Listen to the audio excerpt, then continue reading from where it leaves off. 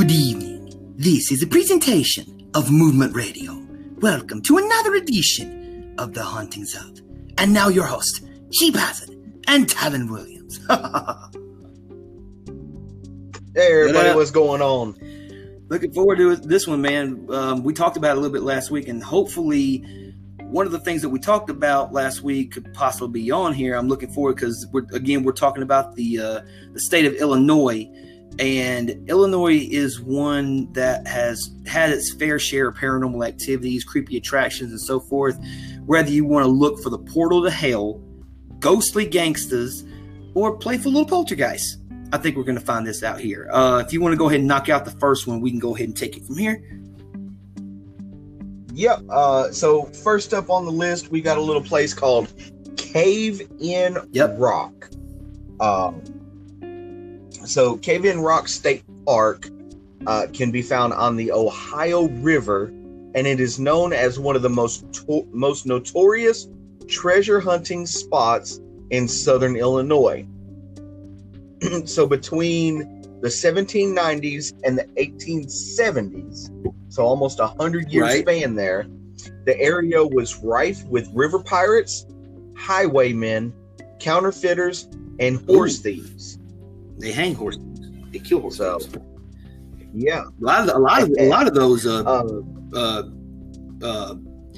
laws back then. You mean pirates, highwaymen, counterfeiters? Counterfeiting was punishable by death back then. A lot of stuff was punishable by death.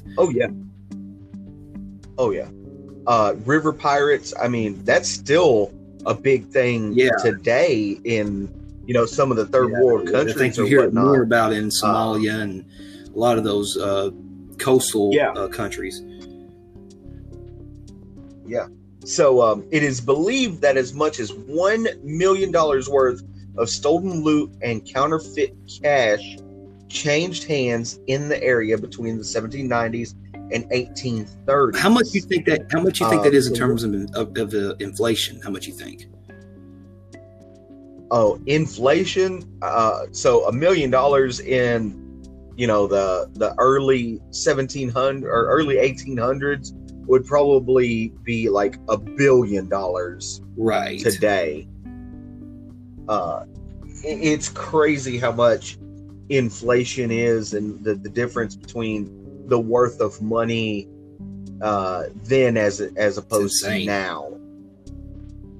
Yeah. So one of the most well-known stories is related to the Mason gang allegedly hiding a stash of gold in the cave, but Samuel Mason was captured and beheaded before it could be retrieved. So now visitors to Cave in Rock State Park claim to hear moans and cries echoing from inside the cave, and they wonder if this is Mason searching for his loot. Yeah, almost like the ghost coming back to get what he lost at one point. But even if he does find his loot, he still can't take it with him. So it's like maybe the moans and cries are him knowing he can never take his loot away. Right. But then you wonder, has somebody found this loot? Was there ever really any loot in this area? I mean, because you got to think 1790s to 2020, somebody has had to have found the stuff in this cave. Which, I mean, but hell, people are still looking for D.B. Cooper's money. You know what I mean? So, there's always a possibility that the loot could possibly still be out there. And who knows if ghost hunter wants to go out there and maybe explore the cave. Maybe they stumble upon it. Or if you find the loot, does Mason haunt you? Or does he do something to you? Which none of those things have ever been reported or anything that we know of. So, Right. Nothing that we know of. So we'll go ahead and we'll go on to the very next one. This is in Carbondale, Illinois, and it's the BPL Plasma. Now, the building that now houses a PBL Plasma once served as a stately cement post office in Carbondale. According to employees, there are some very strange things, excuse me, that have happened inside that building. It is fairly common for doors to open and close by themselves, and there is a massive chandelier in the lobby that swings back and forth pretty much on its own. Which, if you've ever seen a big ass chandelier before and then things start swinging, you get a little paranoid, because the heavier the chandelier, you better hope you got some pretty good, solid chain that's holding it up, or, bye you, because you're fixing to get your head caved in.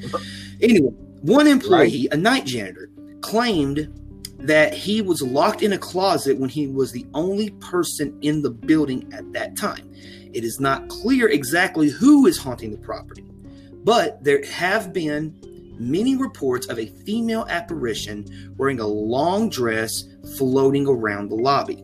In fact, the woman has even been captured standing behind employees in photographs that have been taken as part of the building. Ooh, now that's kind of creepy in and of itself. Could you imagine you're out with your family, or maybe you're out with your wife, or you're out with friends? You decide to take a selfie, or you have somebody that you some passerby take a picture of you, and then you look at the picture and you realize there's somebody else in this picture. And you automatically think, oh, that's a photo bomb. I ain't worried about it.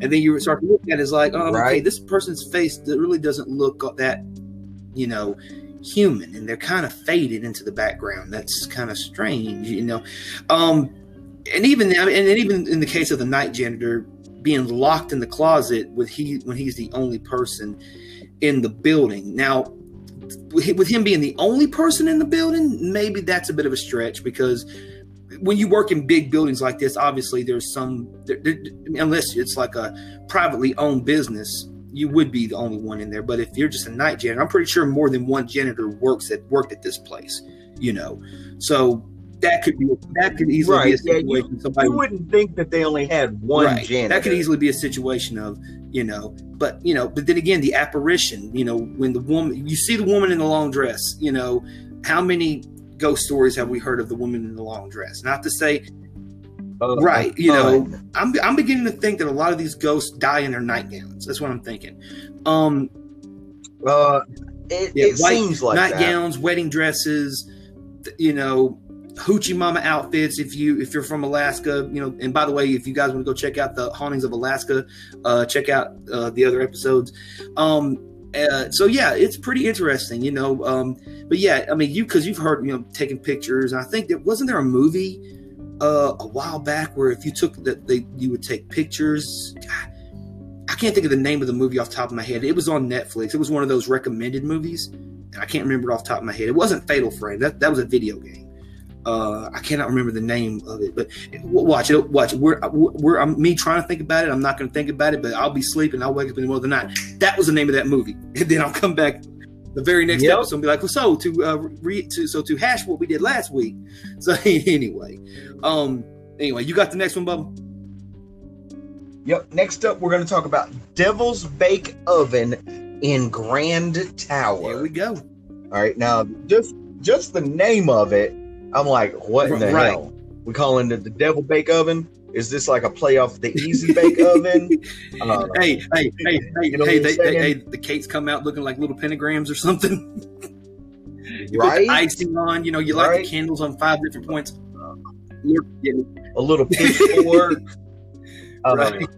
So the Devil's Bake Oven is a cave that sits along the Mississippi River, and it is home to one of Southern Illinois' most famous, not to mention oldest, legends. All right. The story goes that a young lady called Esmeralda found herself head over heels in love with the captain of a riverboat. However, Esmeralda's father did not approve of this match, and they had to court in secret. Oh yeah, deception on the Are you getting like a Romeo and Juliet vibe almost? Yeah, just a little Romeo and Juliet there. You got the two houses that are not to be aligned.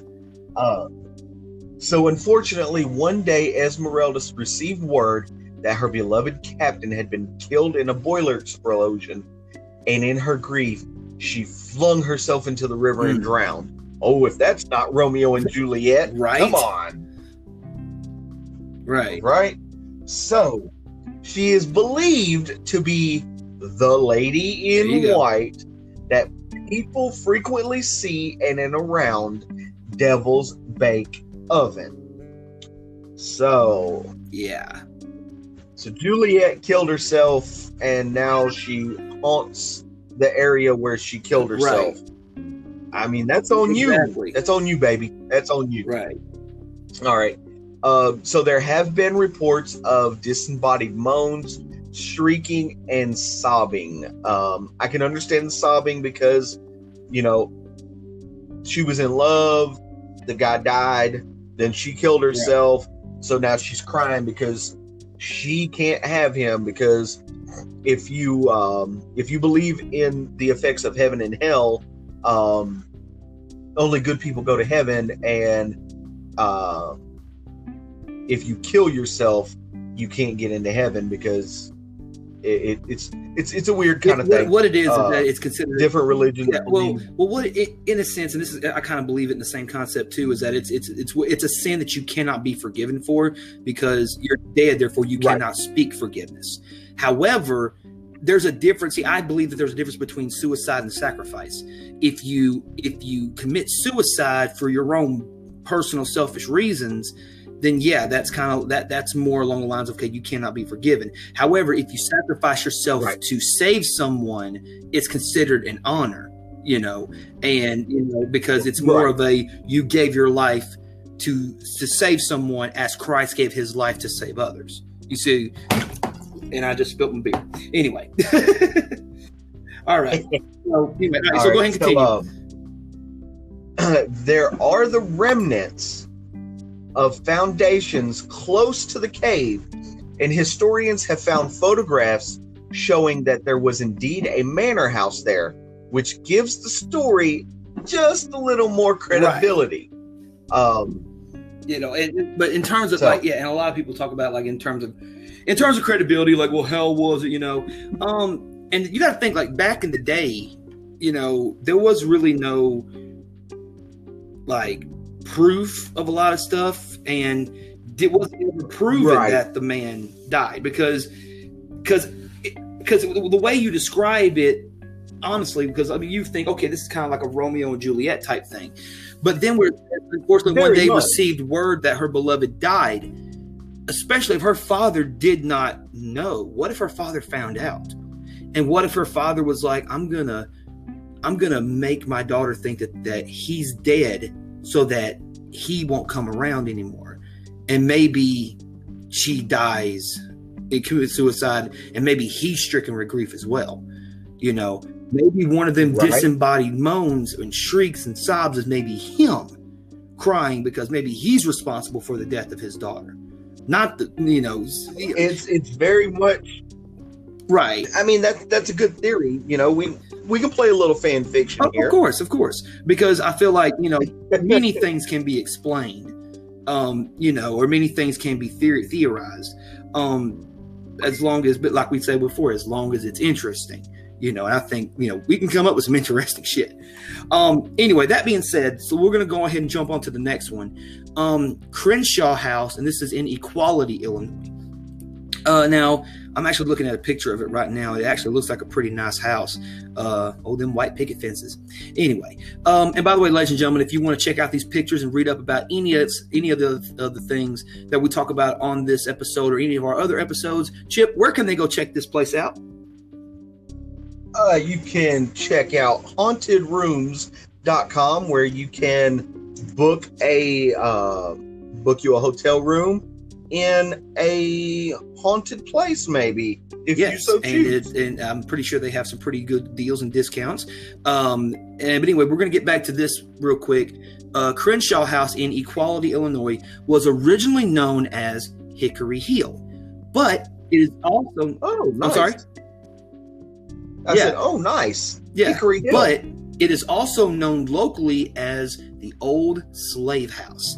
It was used as a reverse. Oh. It was used in the reverse Underground Railroad to capture free black people and then sell them back into slavery.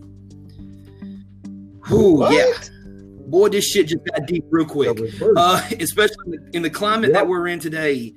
In this episode, in this particular entry on the list pops up. So some of these slaves were kept in Illinois in order to work the salt tracks owned by John Hart Crenshaw. The attic of the house was a torture chamber when Crenshaw would shackle slaves into makeshift cells and whip them. Okay, this guy's really pissing me off. Rumors of ghosts began in the attic at about the 1800s, but unbeknownst to the locals, the strange moans that they were hearing were actually coming from the very much alive slaves. However, when the house reopened as a tourist attraction back in the 1920s, visitors started to hear very strange noises all through the house, especially coming from the attic. It is also said that blood stains appear and disappear on the walls. Ooh, man. Huh. I didn't think I was under the assumption that Illinois wasn't a slave state. Like I was under the impression that they were fighting for the North, and that they were that it wasn't. My God, it bothers me in some aspects that something like this, even if it was back in the 1800s, obviously. So people obviously were ignorant in that sense. Yeah, it's people. Yeah. I wasn't expecting to get this deep in an episode of The Hauntings of, because normally we're very jovial and we're very back and forth with it. But yeah, this one's one that kind of irks me very much, because I'm very much against anything racist at ever in my life. So right. So for this one particularly, for those who still go there, can you still go to the Crenshaw house? Is it still readily accessible? Can we book a room? I don't think that the Crenshaw house is still standing. Well, and the thing about it is that, because once again, you go and if you went back then, and then you hear the screams and you hear the whip cracking and you hear all these things, it's just, like right now I'm sick to my stomach, because this type of shit literally pisses me off that so many, African Americans were treated in this manner. You know what I mean? So let's go ahead and move on to the next one, because it's sending me a rant I don't want to go on. So let's go on to the next one. By the way, ladies and gentlemen, Black Lives Matter. Go ahead, Chip. Hold on. I was doing just a little bit of research here. It actually looks like the Crenshaw house. It's a historic site, so yes, it is still standing. And you can tour it. It is open 24 hours a day. So, damn. Yeah, there's that. So, all right. You can go visit the Crenshaw house if you like. So next up is Elmwood Cemetery in Centralia, Illinois. Yeah. Not to be confused with Central, but it's Centralia. Yeah. So it was originally known, Elmwood Cemetery was originally known as Centralia Cemetery up until 1921. And even though it has been in use since the 1860s, it was not officially established until 1877. So what was it, just a makeshift gravesite? Or a killing field or something? I guess so. Because we talked about that a little bit last week as well, the unnamed tombs and things like that, or unnamed graves, where they would put a number and not a name. Well, that's a lot of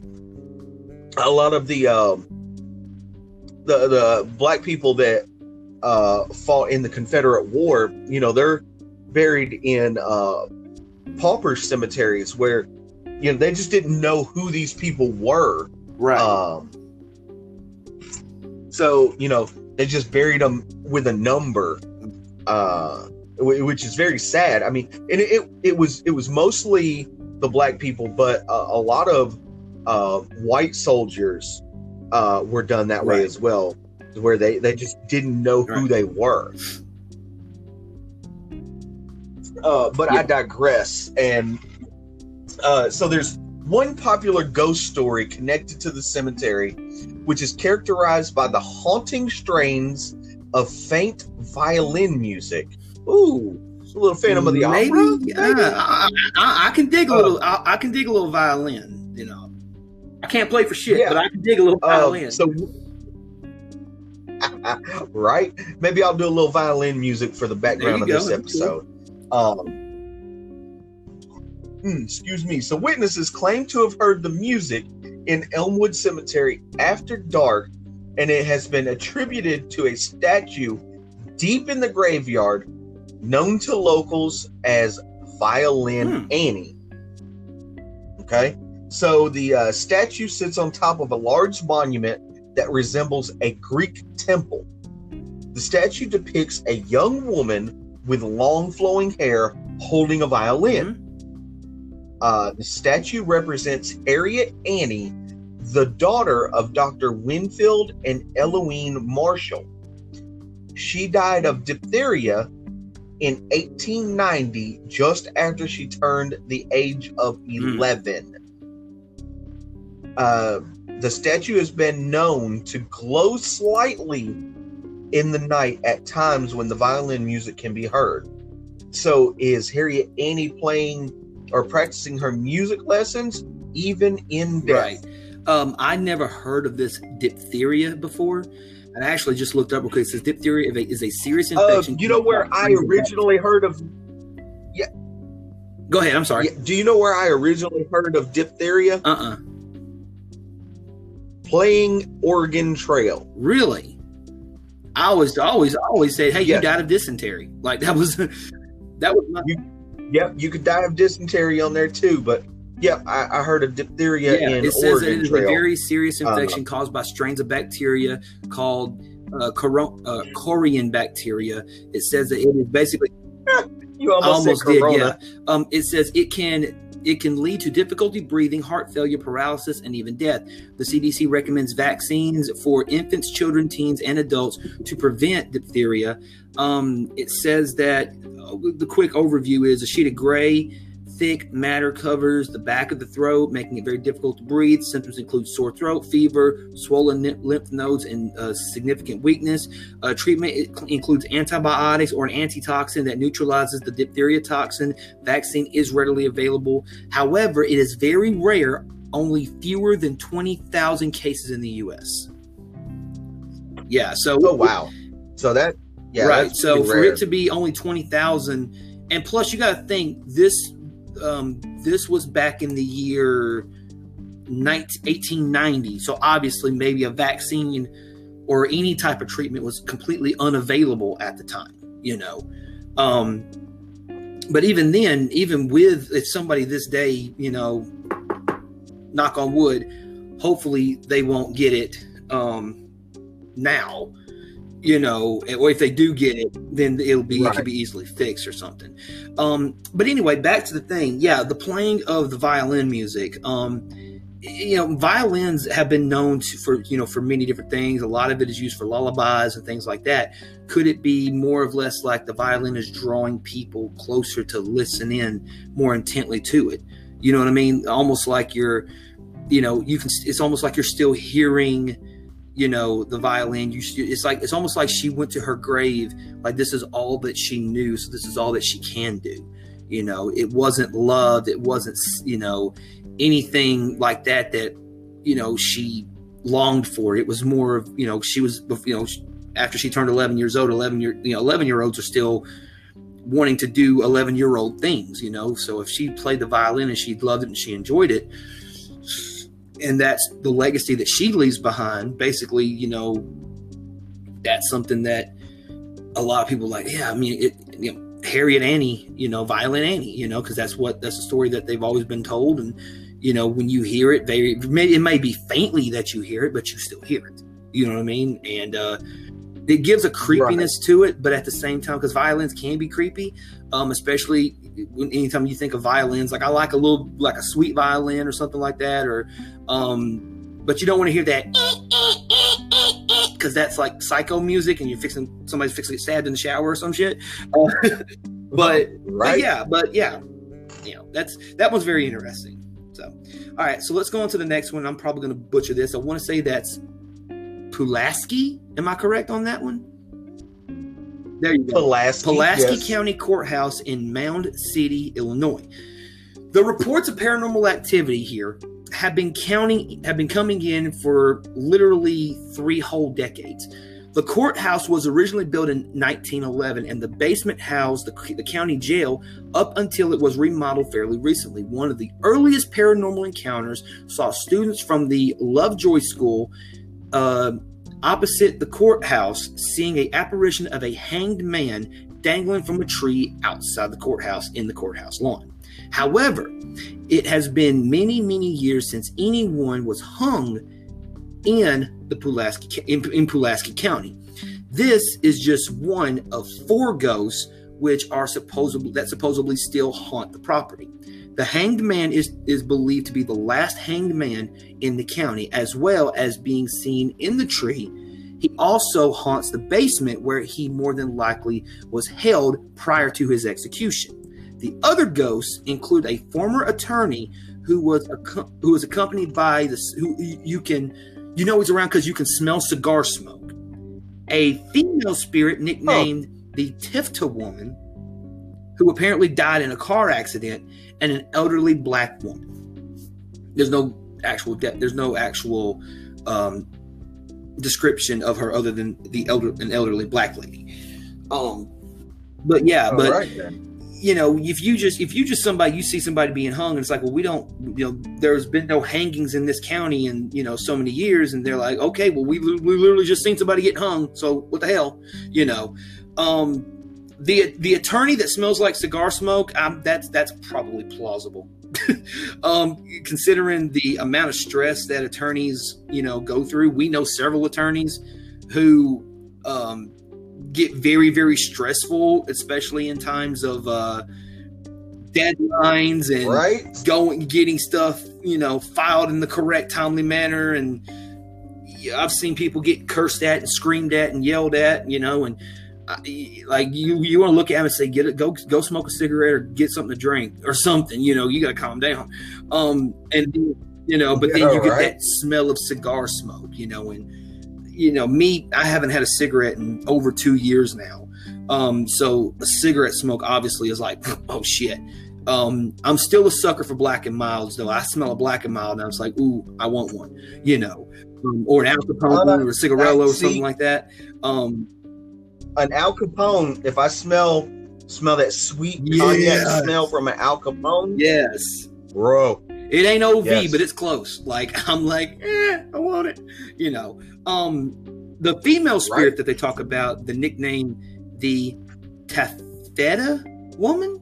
I don't know what that is. I don't know what is she from. Is her last name Taffeta? Is she from a city called Taffeta?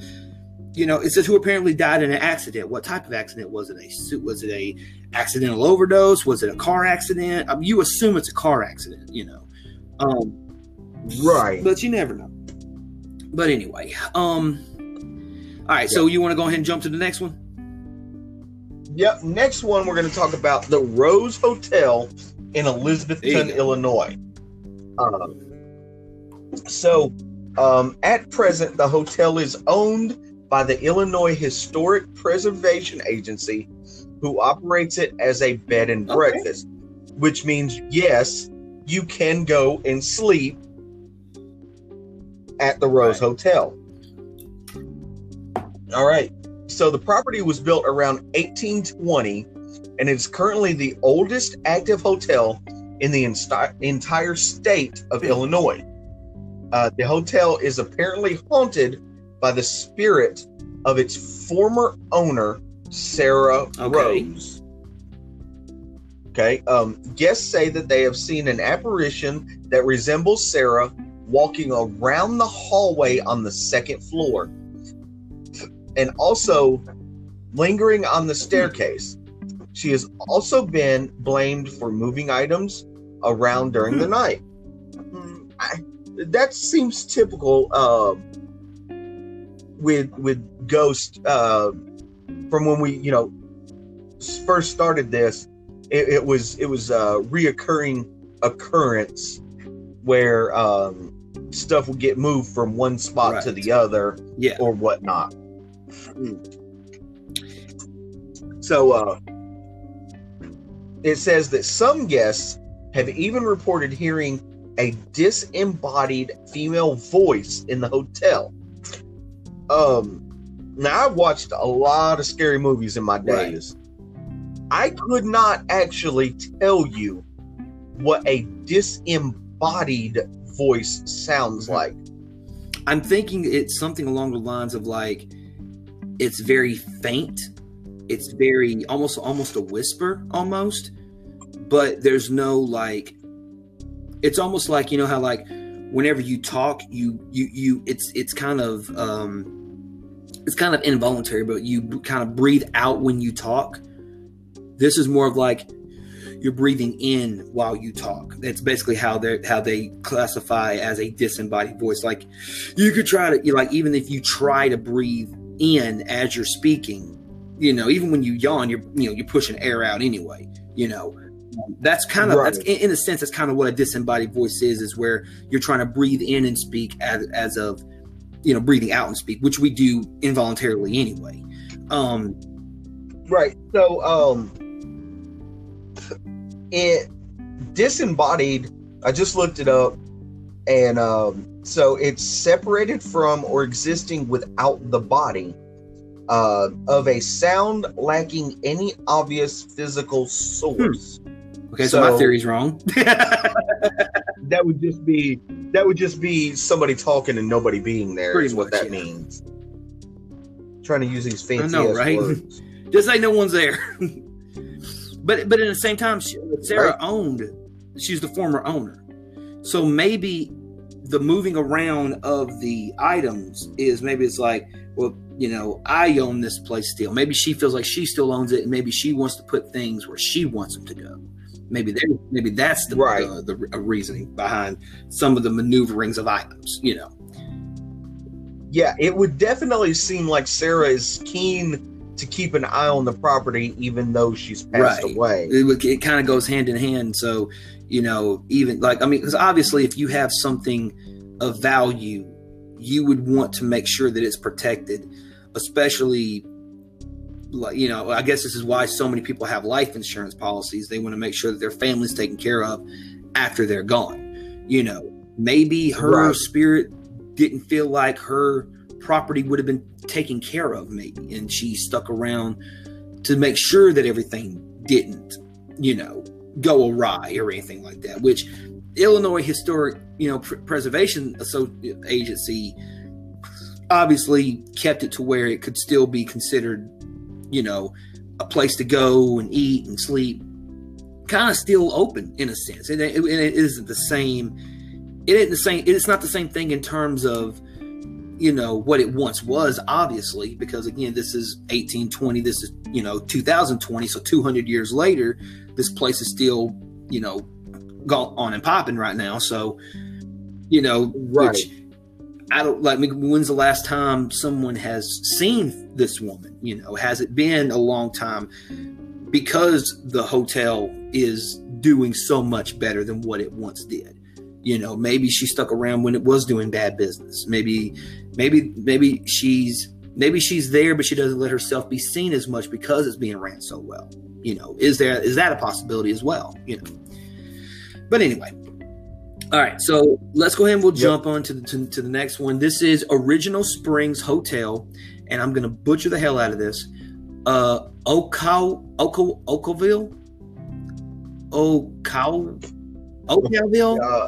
I'm going to say Oakville. Okay, we'll go with that. In Oakville, Illinois. Now, in the later part of the 19th century, Oakville was known for its mineral springs, which were thought to have a very positive impact on general health and well-being.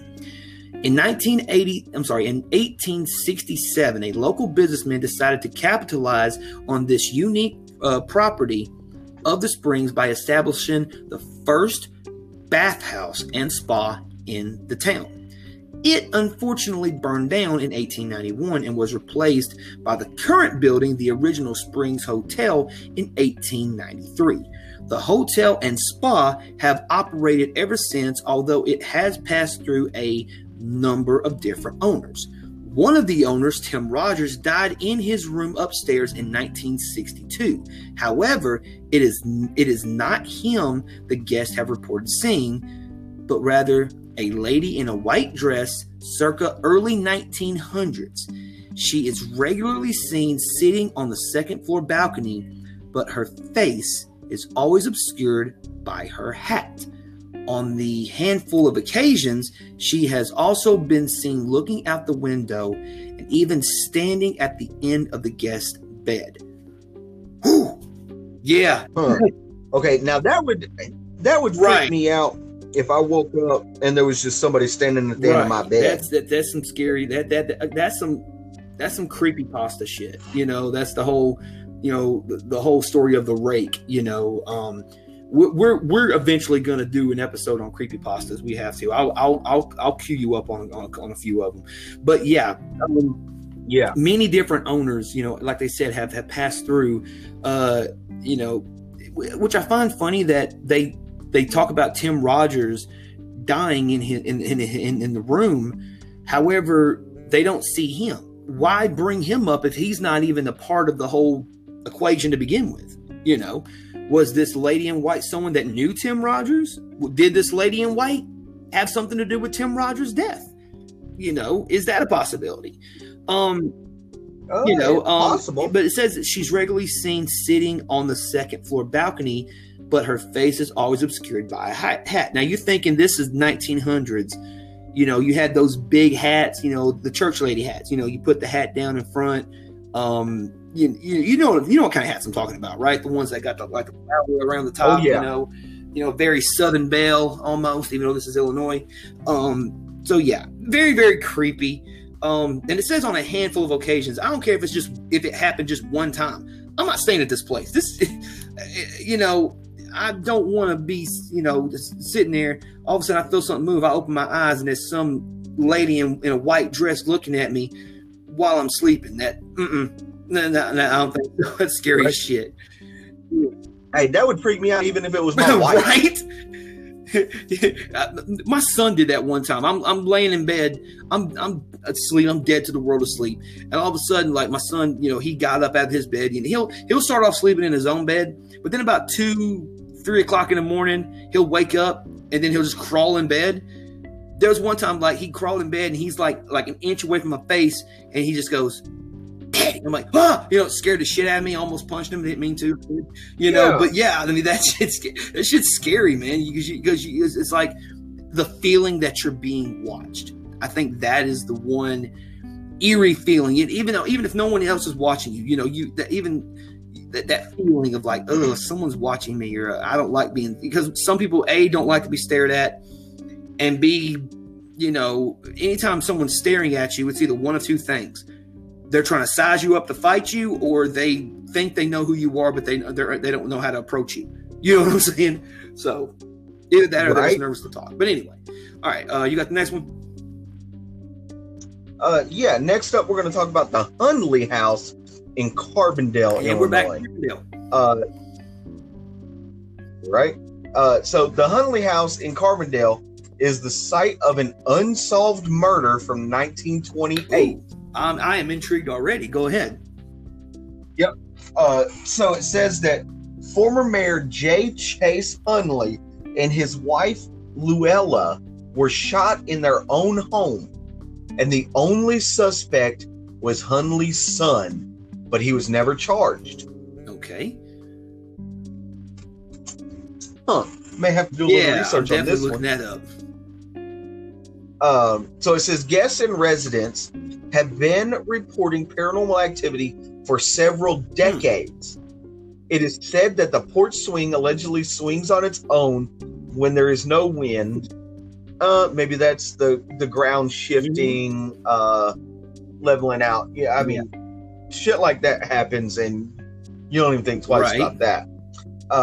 But it says that pots and pans also bang in the kitchen, lights turn off and on by themselves, and doors open and close on their own. That's a little harder to explain. But also, are these apparitions? Is it the mayor and his wife?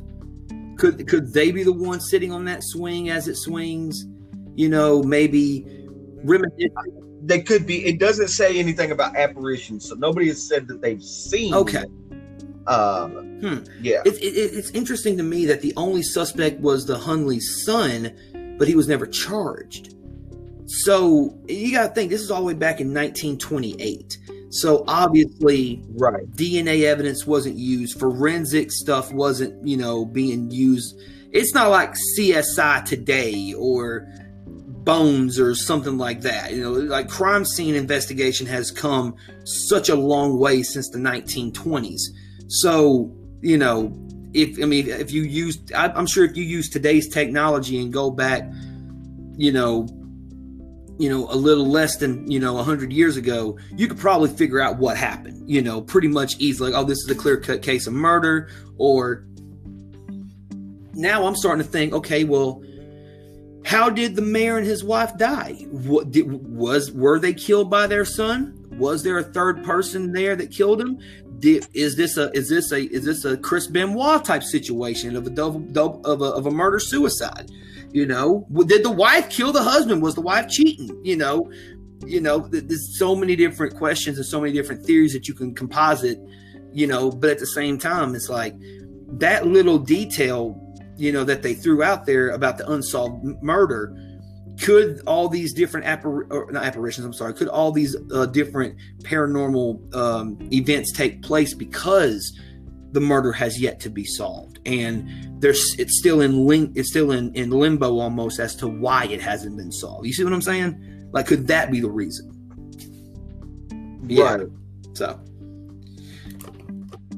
it's interesting. So it says here that on December 12th, 1928, 2 murders were committed in the historic home in Carbondale, and those who have lived there and worked in the place since then have come to believe that the spirits of the dead still linger. So John Charles Hunley was a prominent, wealthy citizen of Carbondale at the time of his death. He had been the mayor of the city from 1907 and 1908, and enjoyed many friendships and business acquaintances throughout the area. But Hunley's life had not always been perfect. In fact, in 1893, he had committed murder, and that time Hunley had killed a music teacher in town, but was acquitted by a jury after pleading the unwritten law, meaning that he had murdered the man who had been sleeping with his wife. Oh, wow. What? Holy fuck, dude. Yeah. What? So the incident led him to divorcing his wife, which caused bitter feelings between him and his son, Victor, although the problem between them had been supposedly settled years before the elder Hunley's death. Some witnesses have claimed that the quarrel continued, and this led Victor to becoming the chief suspect in the murder of his father. Okay. All right. So it says that Hunley remarried a few years later in 1915, and he and his wife Luella purchased a lot on the corner of Maple and Main Street. So Luella was the daughter of Ruffin Harris, one of the founders of the city of Herrin, and the owner of numerous coal mines in the region. She was the sister of George Harrison, president of Herrin's First National Bank, and she was said to have been an accomplished musician and very involved in local charity work. Perhaps for these reasons, she was regarded as having no enemies, which had made her murder all the more puzzling. Wrong place, wrong time, maybe?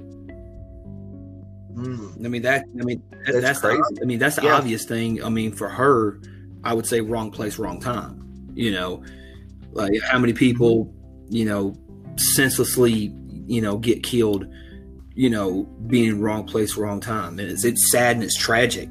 You know, but at the same time, it's like, you know, damn. So the former mayor killed somebody. Holy shit. That's what it says. So it says he was apparently murdered first, and they found his body in an upstairs bedroom, dressed only in his nightshirt and socks, and he had been shot 6 times from behind by a .45 caliber revolver. Ouch. Yeah, his face had been ripped apart as the bullets exited his head. Oh my God.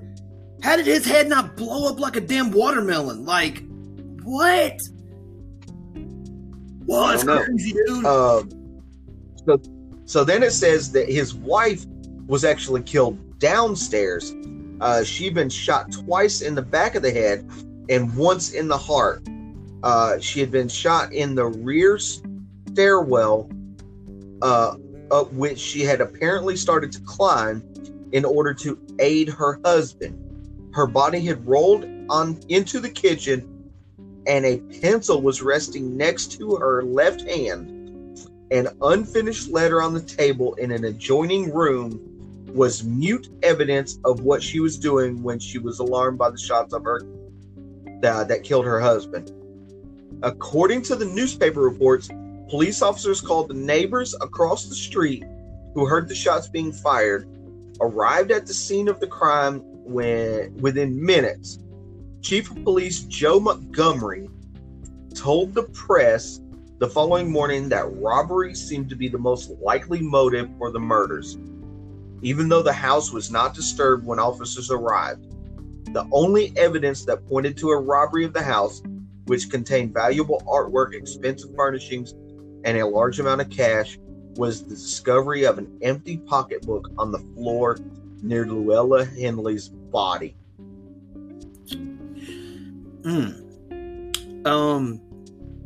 Here's my thing, and this just might be my own theory here. You shoot somebody in the back 6 times in the back of the head, and then you shoot somebody in the back of the head once, they're dead. You shoot them again in the back of the head, and then you shoot them in the heart. That's personal, man. I mean, if someone just wants to rob, bam, one shot, he's down, oh, he'll bleed out. You know, get the shit that you want to get. Oh, someone else is here, she's a witness, bam, one shot, done, dead. Grab the shit and go. That's robbery. No, getting shot 6 times, twice in the back of the head. Yes, that is very much personal. So, with that being said, you kind of lean a little bit toward the son. Maybe the son did have something to do with the murders. You know, Jesus, man, I don't. Chip, this this went from the hauntings up to unsolved mysteries. Apparently, anyway, hey, bruh. Hey, you know what though? That does give me an idea for a future episode. We're gonna try to crack some mysteries, I guess. I'm sorry. Anyway, I'm down with too. it. Yeah. All right, let's go on to the next one. All right. And I'm gonna butcher this name too, and I apologize too. The Choate. I want to say it's Choate, something like that. It could be the Choti. I don't know. I'll just say Choti because it sounds like it could be that. The Choti Mental Health Center in Anna, Illinois. Now, when the Choti Mental Health Center opened in 1875, it was known as a Southern Hospital for the Insane. The hospital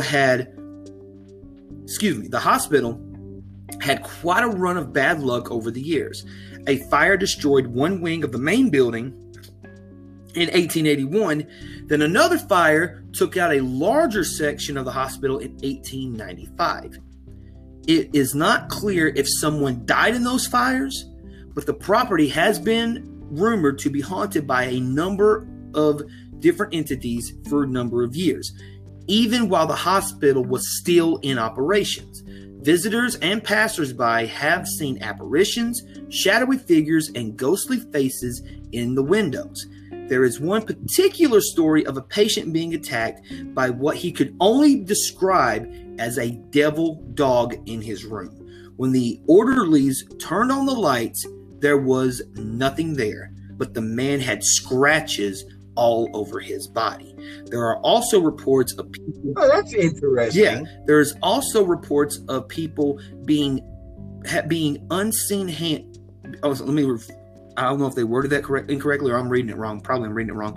There were also reports of people being unseen hands while down in the tunnels that connect to various buildings. Yeah, the devil dog thing's kind of a, anytime I hear devil dog, I think military things, But when they say devil dog, like if we're talking about that type of devil dog, I think of Cerberus, the 3-headed dog that guards the gates of Hades or whatever, or guards the gates of hell. That's Greek mythology right there. But anytime you're dealing with mental patients and things like that, it's always different, because a lot of them have different, because you hear a lot about haunted places involving insane asylums, where it's like, where lobotomies are taking place and, different things like that. But have you ever had that happen to you before? Like you go to sleep and then you wake up and it's like, how'd I get that scratch on my arm? Or like, how'd I get this bruise on my knee? Like, it happens to me a little bit sometimes. Amy will look at me and she's like, Talon, where'd you get that bruise on your arm? I look at my arm, I'm like, I don't know. I probably got it wrestling or something. Or, hey, I probably probably rolled out of bed and hit my elbow on the coffee table or something. I don't know. But yeah, that one's very interesting.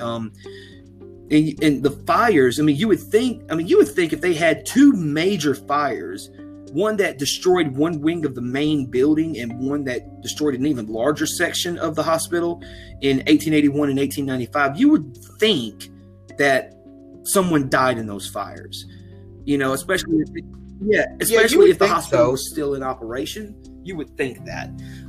So maybe the apparitions, shadowy figures, and the ghostly faces could be the patients that have died in the fire. Could you still smell burning wood or flesh or things of that nature? So, all right. So you got the next one, Bubba? Yeah. So next up is Lebanon Road. Lebanon Road in Collinsville, Illinois. So Lebanon Road certainly does not seem like a rather terrifying stretch of road. Or it certainly does seem like a rather terrifying stretch of road. One of the most unique features of the road is that it has 7 railway bridges passing over it, which are locally referred to as the 7 Gates of Hell. Yeah. Oh. So there's an urban legend that circulates in the local area stating that if someone passes underneath all 7 bridges at midnight, they will pass into a portal leading to hell itself. Each of the 7 bridges is also supposed to be guarded by the Hounds of Hell. One of the scariest of the bridges is the one known as Acid Bridge.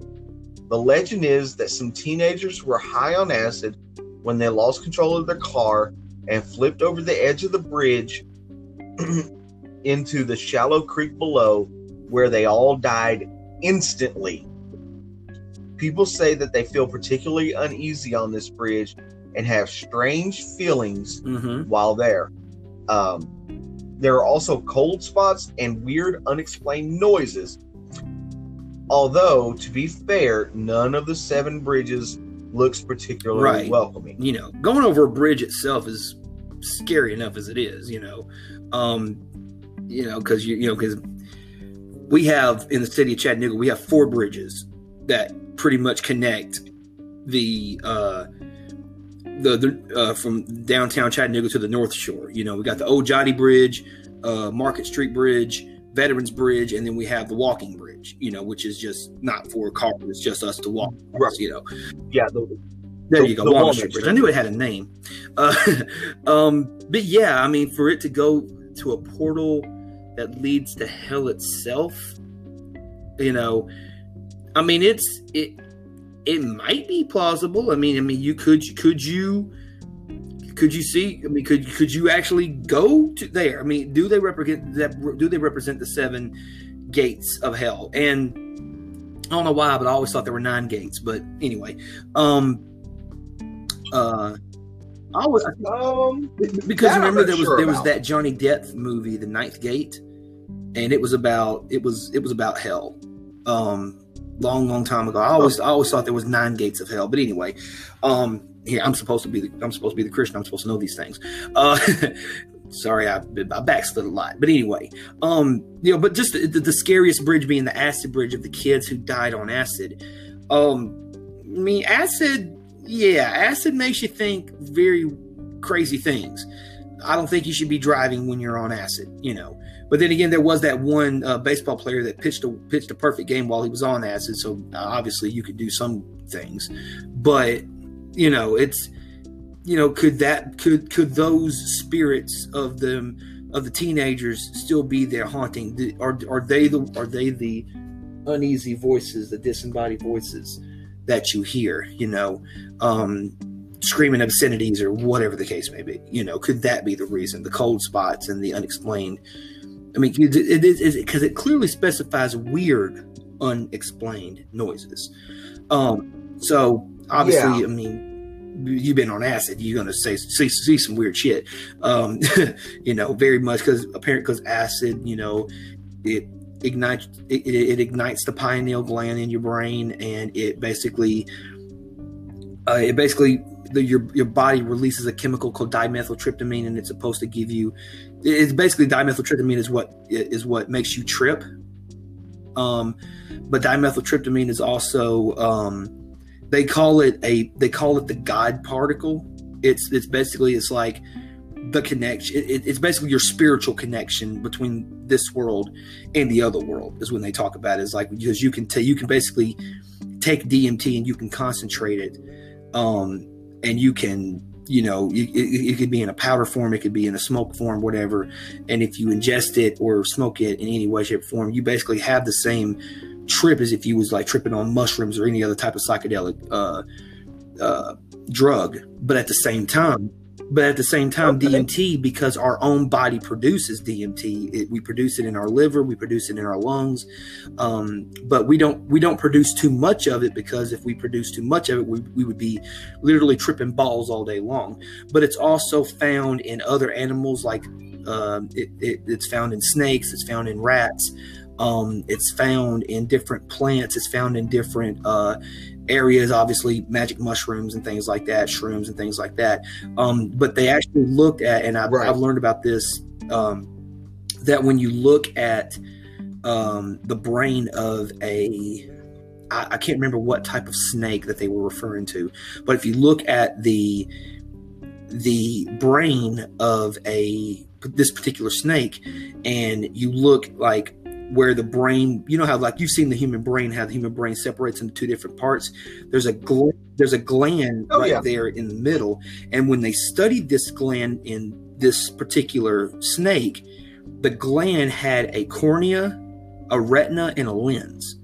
It was basically a third eyeball that this snake had.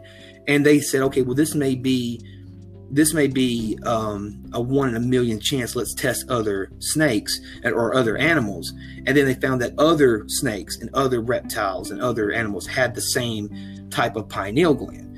And you've heard of the story about the third eye, you know, different things like that. That's where the concept comes from, of your third eye. It's having the ability for the DMT to, maybe you produce more DMT than other people, so you're able to maybe see, not see into the future or anything like that, but, you know, it's more of a conscious type thing. Like, you're more at peace with yourself, and your understanding of the world more, you're not as naive and easily tricked as some people. You're very, as the kids say today, woke, but you're woke in a natural sense, as in terms of woke in a, the whole thing of, I think Denzel Washington one time said it best, that if you, and I'm not turning this into any political bullshit, but he once made the comment that says, if you watch the news, if you don't watch the news, you're uninformed, but if you watch the news, you're misinformed. And a lot of people took that quote as to say, oh, Denzel Washington must have a higher level of dimethyltryptamine in his body because he's woke in that sense, which anybody could, have that same thought, even without the elevated levels of dimethyltryptamine in the system. But yeah, when you get a chance, look up dimethyltryptamine. I don't know how to spell it, but just look up DMT. And, Joe Rogan talks about it a lot on his podcast. There's other ones, there's other people who talk about it. Rashad Evans, former UFC fighter, talks about it. Mike Tyson talks about it. It's technically illegal to use. It's a schedule. I think they said it's a Schedule 1 drug. Pretty much the same as marijuana. But it's actually more. I'll put it to you like this way. You know how they always say, smoking marijuana, it puts you in a certain sense. But if you eat marijuana in terms of an edible, what that does is that it turns the marijuana into this thing called, I can't think of the exact scientific term for it, but it makes the marijuana 5 times more psychoactive than if you was going to smoke it, which is, and that in and of itself still isn't as potent as if you would smoke or ingest DMT. DMT is basically what they say is the God particle that connects you in the spirit, you on the earthly realm, to whatever the spiritual world is next. So sorry, I didn't mean to go on a crazy tirade about that, but I got to thinking about it, and I had to share some information, so I apologize. No, yeah. You're good. It's always good to be informed, and that's what we like to do on this podcast. You get a chance, bro. Check out dimethyltryptamine. It's the research that you can find of it, and it's the research itself is very, very easy to find. But obviously, because it's illegal, they can't do any particular testing because the substance is illegal and it's very hard to get a hold of. But there are places you can get a hold of it. I don't know any. I'm just saying. Anyway, so let's go on to the very next one. The very next one is Congress Plaza Hotel in Chicago. Did we skip over one? All right. I think we skipped over Robinson Woods. Oh, we did. Oh, we did. Okay. No, if you go ahead and take that one. No. fault. I'm gonna let you talk about the next one because I know why you want to talk about the next one. So I'll undo this one. All right. So Robinson Woods in Chicago. Let me go back and check something. Okay, sorry. Robinson Woods in Chicago. Let's be honest. The forest is a tedious place, and it's quite creepy most of the time, especially after dark. So imagine just how more spooky a bona fide haunted forest could be. Rumor has it that this land is actually cursed. The land was acquired by a Mr. Robinson following a treaty with 3 local Native American tribes. At first, Robinson seems to have some decent luck on his side, but it wasn't long before his luck seemed to run out, leaving him plagued by misfortune. His home was destroyed by fire, which ended all his family's claim to the property, meaning that it reverted back being a Park District property. That's when things got weird. 3 people were strangled. Just then is when things got weird. Let me break this down. 3 people were strangled and left lying naked in a ditch on his property. The crimes remained unsolved until 1994. Around the same time, visitors to the area began to report various strange occurrences, including weird lights, sounds, and smells. Reports were made from runners, kids playing out in the woods, and even police who had been called in to investigate. There are often reports of tom-tom drums being played, which fits with the property since there are Indian burial grounds on the site. There are also been reports of sounds that reminisce sawing wood. Yeah. 3 people were strangled and left naked dead in a ditch. That's some psycho Bill shit right there. But when you hear people, the weird lights, the sounds, the smells of different things, hearing the tom-tom drums, and you like we've talked about this on previous episodes, when you disturb somebody's burial ground, that's something that's like, ooh, even if you don't mean to do so, if you don't have an intent to do it, that's still very much like, okay, maybe I need to get the fuck out of here, because these Indians, these Native Americans, I don't mean to say Indians, I apologize. These Native Americans, basically pretty much like when the fire destroyed the man's house, the property is just reverted back to being the Park District property. When in actuality it still probably should have been the natives' property, but that's for a different discussion. But when you hear the sawing of the wood, were they building a cabin in the woods? Is this one of those situations? So yeah, that one was a strange one. So we'll go with that one. Yeah. All right. So yeah. I know you wanted to talk about this one because it kind of goes hand in hand. Yeah, it's a little near and dear to me. That's why I kind of breezed over the other one on accident. Okay. I apologize. So next up is the Congress Plaza Hotel in Chicago. And you can see a picture of it. It looks massive, and I'm going to assume this picture was taken back in the 1930s or 1940s, because it looks very, very old by standards. It looks. Yeah, and you still can book a room here at the Congress Plaza Hotel. So it was built back in 1893 and has been dubbed the landmark of hospitality in Chicago. It has a long history with paranormal activity and is said to be home to a classic poltergeist-style haunting. For almost as long as the hotel has been open, guests and staff alike have reported strange noises coming from the hotel ballroom. So the many hallways are also commonly the site of unexplained activity. Appliances all over the hotel are said to turn on and off on their own volition, and guests have claimed to see apparition of the hotel's former owner, Mr. Al Capone. That's right.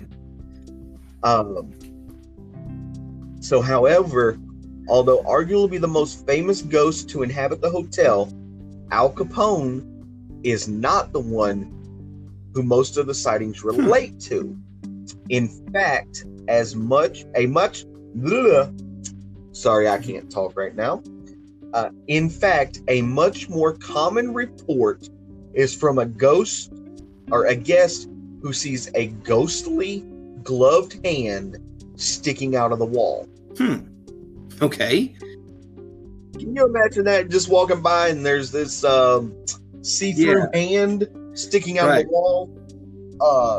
That would be a little... Yeah, I mean... But knowing me, I'd be like, "Hey man, what's up?" Give it a little clap, and then it's like, "Oh wait, no, maybe I shouldn't have done that. No, help me." Right. So they have dubbed this the Hand of Mystery. The story goes that a construction worker somehow managed to get trapped behind some drywall when the property was being built and ended up being walled in. The hand is all that has been able to free from its final resting place and is doomed to wave for all of an eternity in an attempt to get some help.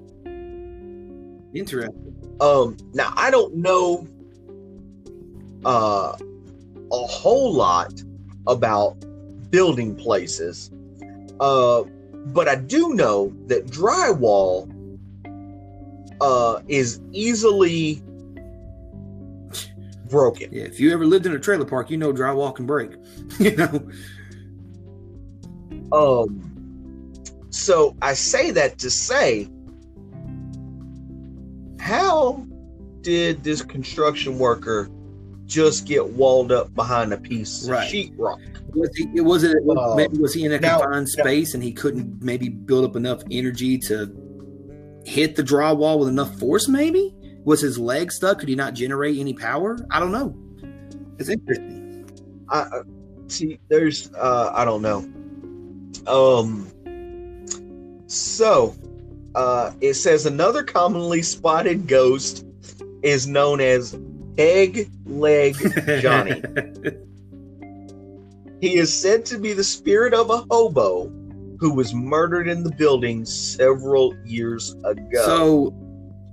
So does he just have a wooden leg, peg leg? Does he look like Seamus from Family Guy? Like, I mean, what does this guy look like? You know, it's strange. Yeah. You know, I figured you'd want to talk about this one, saying that they've seen apparitions of the one and only Mr. Al Capone, probably one of the most notorious, if not the most notorious gangsters. But really, Chicago was Al Capone's city. You know, at one point, because he had so much money, he could buy off anybody. You know, the judges, the police, the attorneys. Like, he was. You know, he was literally untouchable, you know. Well, and it wasn't even really that he could buy off people. It was people were afraid of what he could and would right. do. It was, isn't there like there's an old story. I can't remember. I want to say it was Al Capone. I might be wrong. It might be another one of the classical gangsters from the history. That if Al Capone heard that you were a traitor, he wouldn't even ask you. He wouldn't even question it. He would just straight up kill you without, even if you were treacherous or, you know, lying or whatever. Like, even if you didn't do anything wrong, if he had heard even a small rumor that you could turn on him or go to the feds or snitch, he would kill you, like, without even hesitation, you know. And he would always do it with his signature stiletto knife. You know, you hear the and then next thing you know, Cecilia necktie. Which Al Capone. You know, that was back in the 1930s, 1940s. Yes. And then he ended up going. I think he ended up going to Alcatraz for his crimes and things like that. Yes, he went to Alcatraz for a while. Yeah, and then he died of syphilis, I think, is what they said.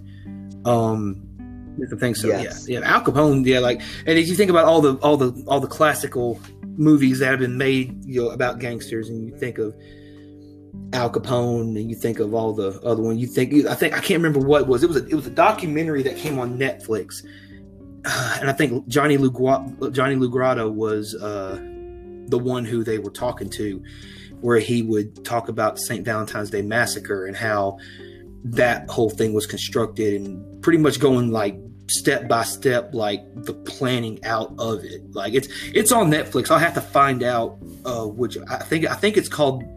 I think it's called The Massacre or something like that. I had to look it up on Netflix. Find it though. I'll send you some info about it. But anyway, so the next one that we're going to talk about is Showman's Rest, and this is also in the city of Chicago. Relatively short one, but we'll get through this. It says that Showman's Rest is an interesting spot within Woodlawn Cemetery in Illinois. In 1918, there was a horrific train wreck involving a circus train. A conductor on another train apparently fell asleep, causing his train to plow into a circus train, killing somewhere between 60 to 110 circus employees and some of the circus animals. The victims are buried in a mass grave in this corner of the cemetery, which has been simply known as Showman's Rest. Since many of the circus performers' names were not known, the markers say things like Baldy, unidentified male, or four-horse driver. These days, Showman's Rest is still used as a burial ground for circus folk and showmen. There have been many reports of paranormal activity here, but one of the most common is the sound of a phantom elephant being heard in the dead of the night.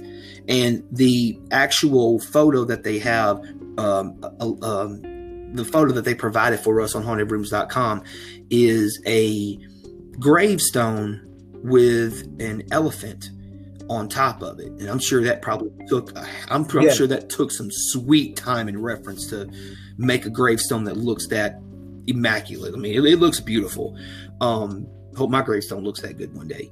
But yeah, I mean, see, and we again, like, this is going all the way back to episode 3 for us. You know how we like to go to zoos and aquariums and take our kids, and you know we are enthusiasts of, you know, different animal stuff, and to hear that some of these animals and and the performers are, you know, anywhere between 90 to 110, you know, employees of the circus, unfortunately lost their lives in this wreck, and the animals as well, and even, you know, but then again, I mean, the circus in some respects, especially in the year 2020 with everything going on, I mean, it's more of a dying medium now, you know, with everything going on as far as with PETA and animal organizations talking about treatment of animals and things like that.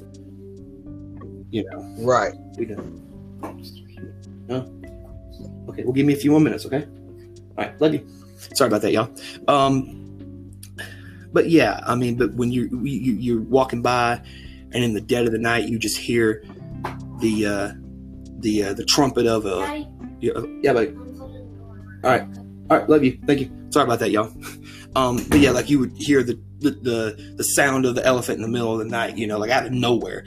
Like, we could be just walking casually by this place, and all of a sudden, oh, there's a graveyard. Oh, that's sad. Yeah, so many dead people. What the fuck was it? Like, it would freak you out if you heard something like that going by a graveside or something, you know? But anyway. Right. Yeah. All right. Well, we'll push on and go into the last one.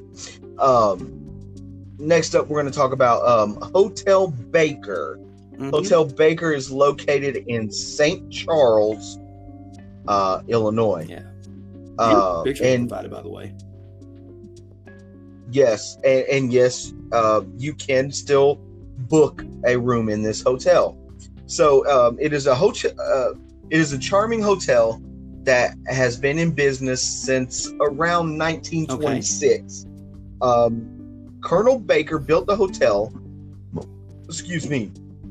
Colonel Baker built a hotel on the site of an old mill, and it was constructed with the working hydroelectricity facility, a radio station, a rose garden, and a parking garage, since the Colonel had a dream of creating a luxurious hotel where guests could escape for some serious relaxation.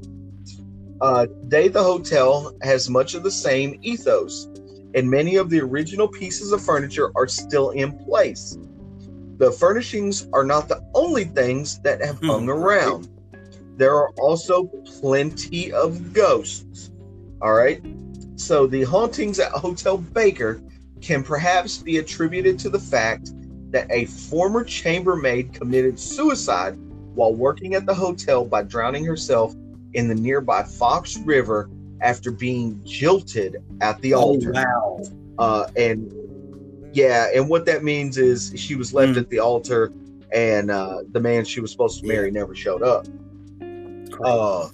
So her quarters would have originally been on the 6th floor, although that part of the hotel has now been converted into the penthouse suite. Yeah. Let these rich persons deal with her, right? However,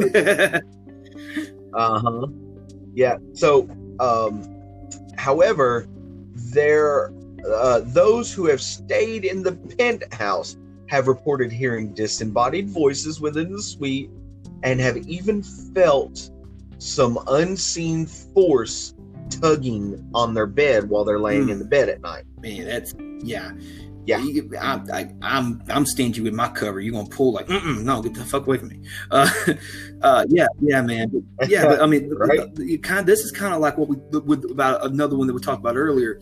Although she was in love and she, her husband died or whatever, you know, she got left at the Yeah. altar, man. Like, that's like, you can't be like, no, like, my God, like, I would hate to hear of anything like that happening to somebody. You know, the fact that, you know, this woman, like, she finally found the love of her life. It's going to be great. They're going to have a long lasting marriage. They're going to have a family.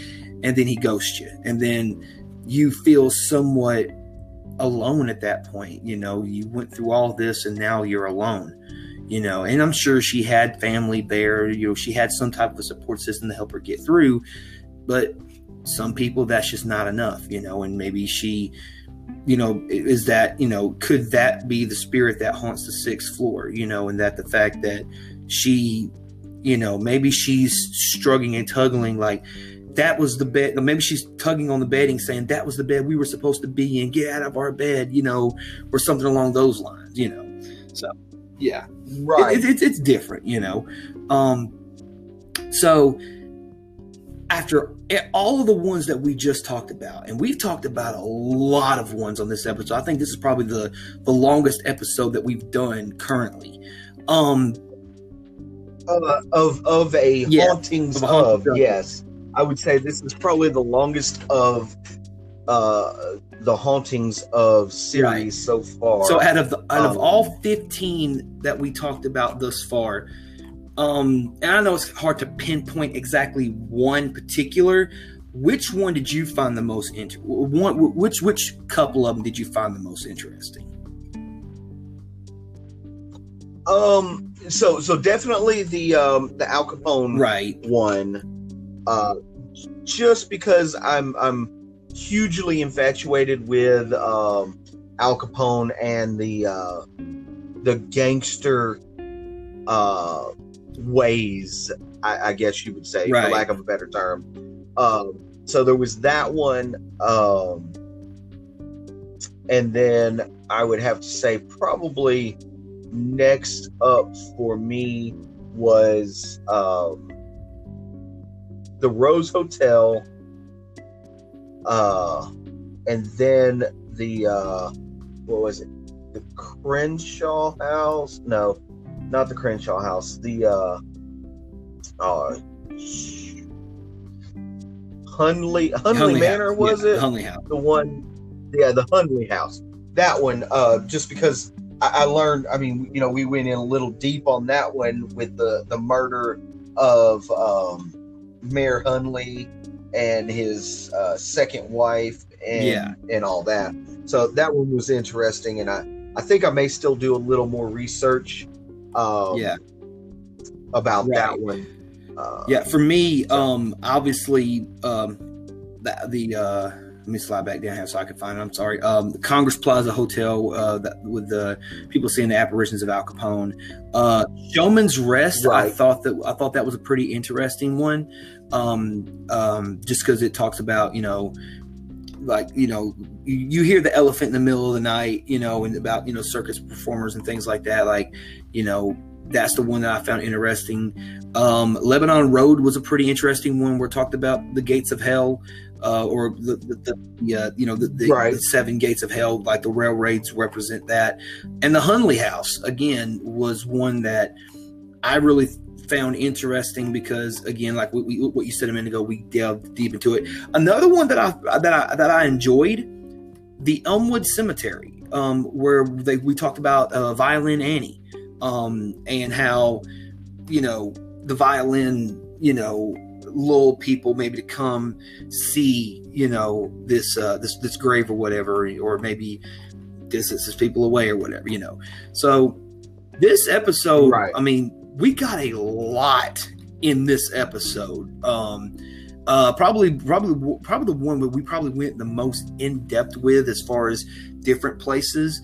Because there have been some episodes where we've only had like 5 on the main list, and then we had to actually do research to get other do extra research. But with this one, I mean, it pretty much provided us with everything that we would need. And even after they gave us these 15 ones, there's also another link where you can look at haunted places just in the city of Chicago, you know. And that in and of itself was, like I'm clicking on it right now, and I'm not going to go through all of them, obviously. But yeah, just here, there's 9 places in Chicago. The original Ford Theater is one that, we didn't get a chance to talk about. We talked about Congress Plaza Hotel just a minute ago, and that was one that we talked about. Oh, hold on. Hey, before we get out of here, hold on 1 second, because this is one, and I know we have to go, but Bubba, we have got to talk about this. I'm sorry. The H.H. Holmes murder castle. You know H.H. Holmes, okay. Right? Henry Howard Holmes. Yes. I'm not going to go too deep into it, but I'll go ahead and throw this out there. For those of you who don't know, H.H. Holmes was the alias of Herman Webster Mudgett. He was a notorious serial killer in America in the 1800s. In 1886, he moved to Chicago and eventually opened the World's Fair Hotel. The hotel pretty much spanned 3 blocks, and it was a hotel that they labeled the Murder Castle because they had rooms that could only be locked one way or another. There was staircases that went nowhere. There was walls would move, all these different things. And it said that ghost hunters have actually frequented this place several times, and every time that they've went there, they have seen at least 1 to 3 apparitions at a time. Because so many people died in that house. They said that it's funny because it says the size of the hotel, it says at least 20 people, if not countless more, died in this hotel at the hands of Holmes. The actual total number of deaths is so many deaths they've lost count, but Holmes persists that only 20 deaths have occurred. He's only copping to 20 of the deaths, even though hundreds of people have died in this place. So, yeah. Well, H.H. Holmes, before he died, he confessed to 27 total murders. Yeah. Right.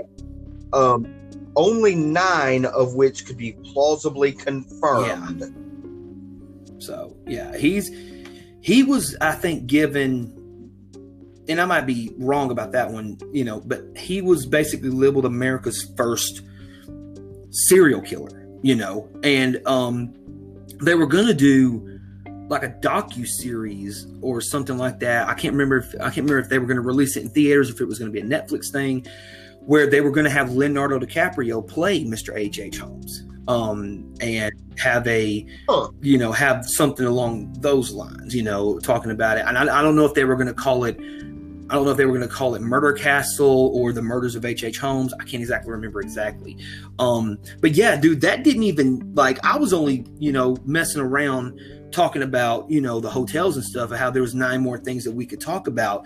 But man, yeah, when I seen H.H. Holmes, I was like, bro, we got to pause and we got to talk about this one, because this one's on the up and up, because a lot of people have heard disembodied voices and things like that. And this place, for all intents and purposes, was the home, or at least the property that was owned by a serial killer. So, it's interesting nonetheless, But sorry for that little trip down the nowhere back to where we are.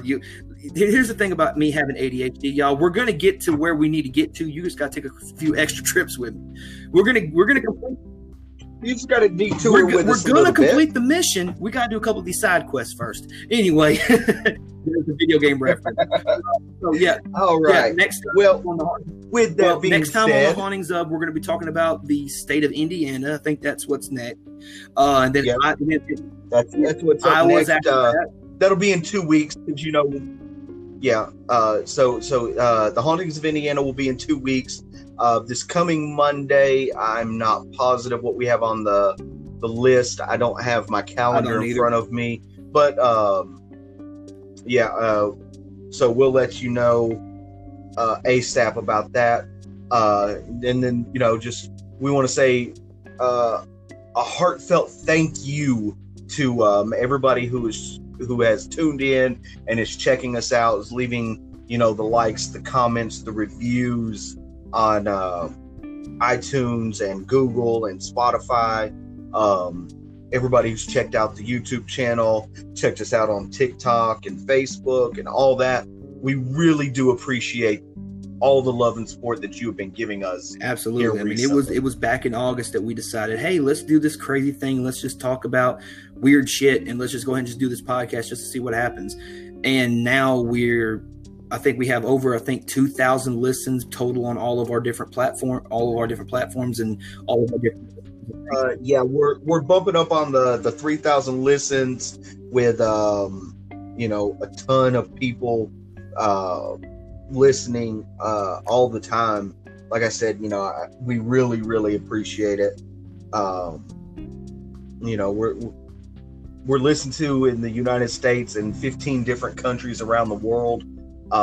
And just to think about that, it's unfathomable to me that so many people take the time out of their day to listen to us ramble about the stuff that we enjoy. To think that there's a guy or a woman in Gulf Coast, Australia, who listens to us, even if it was just one episode where she was like, these guys talking about something interesting, and it could be, and whether we're talking about wrestling, sports, pop culture, movies, music, TV, haunted places, real life shit, family stuff, this, again, like we talked about a couple of weeks ago, this is our outlet.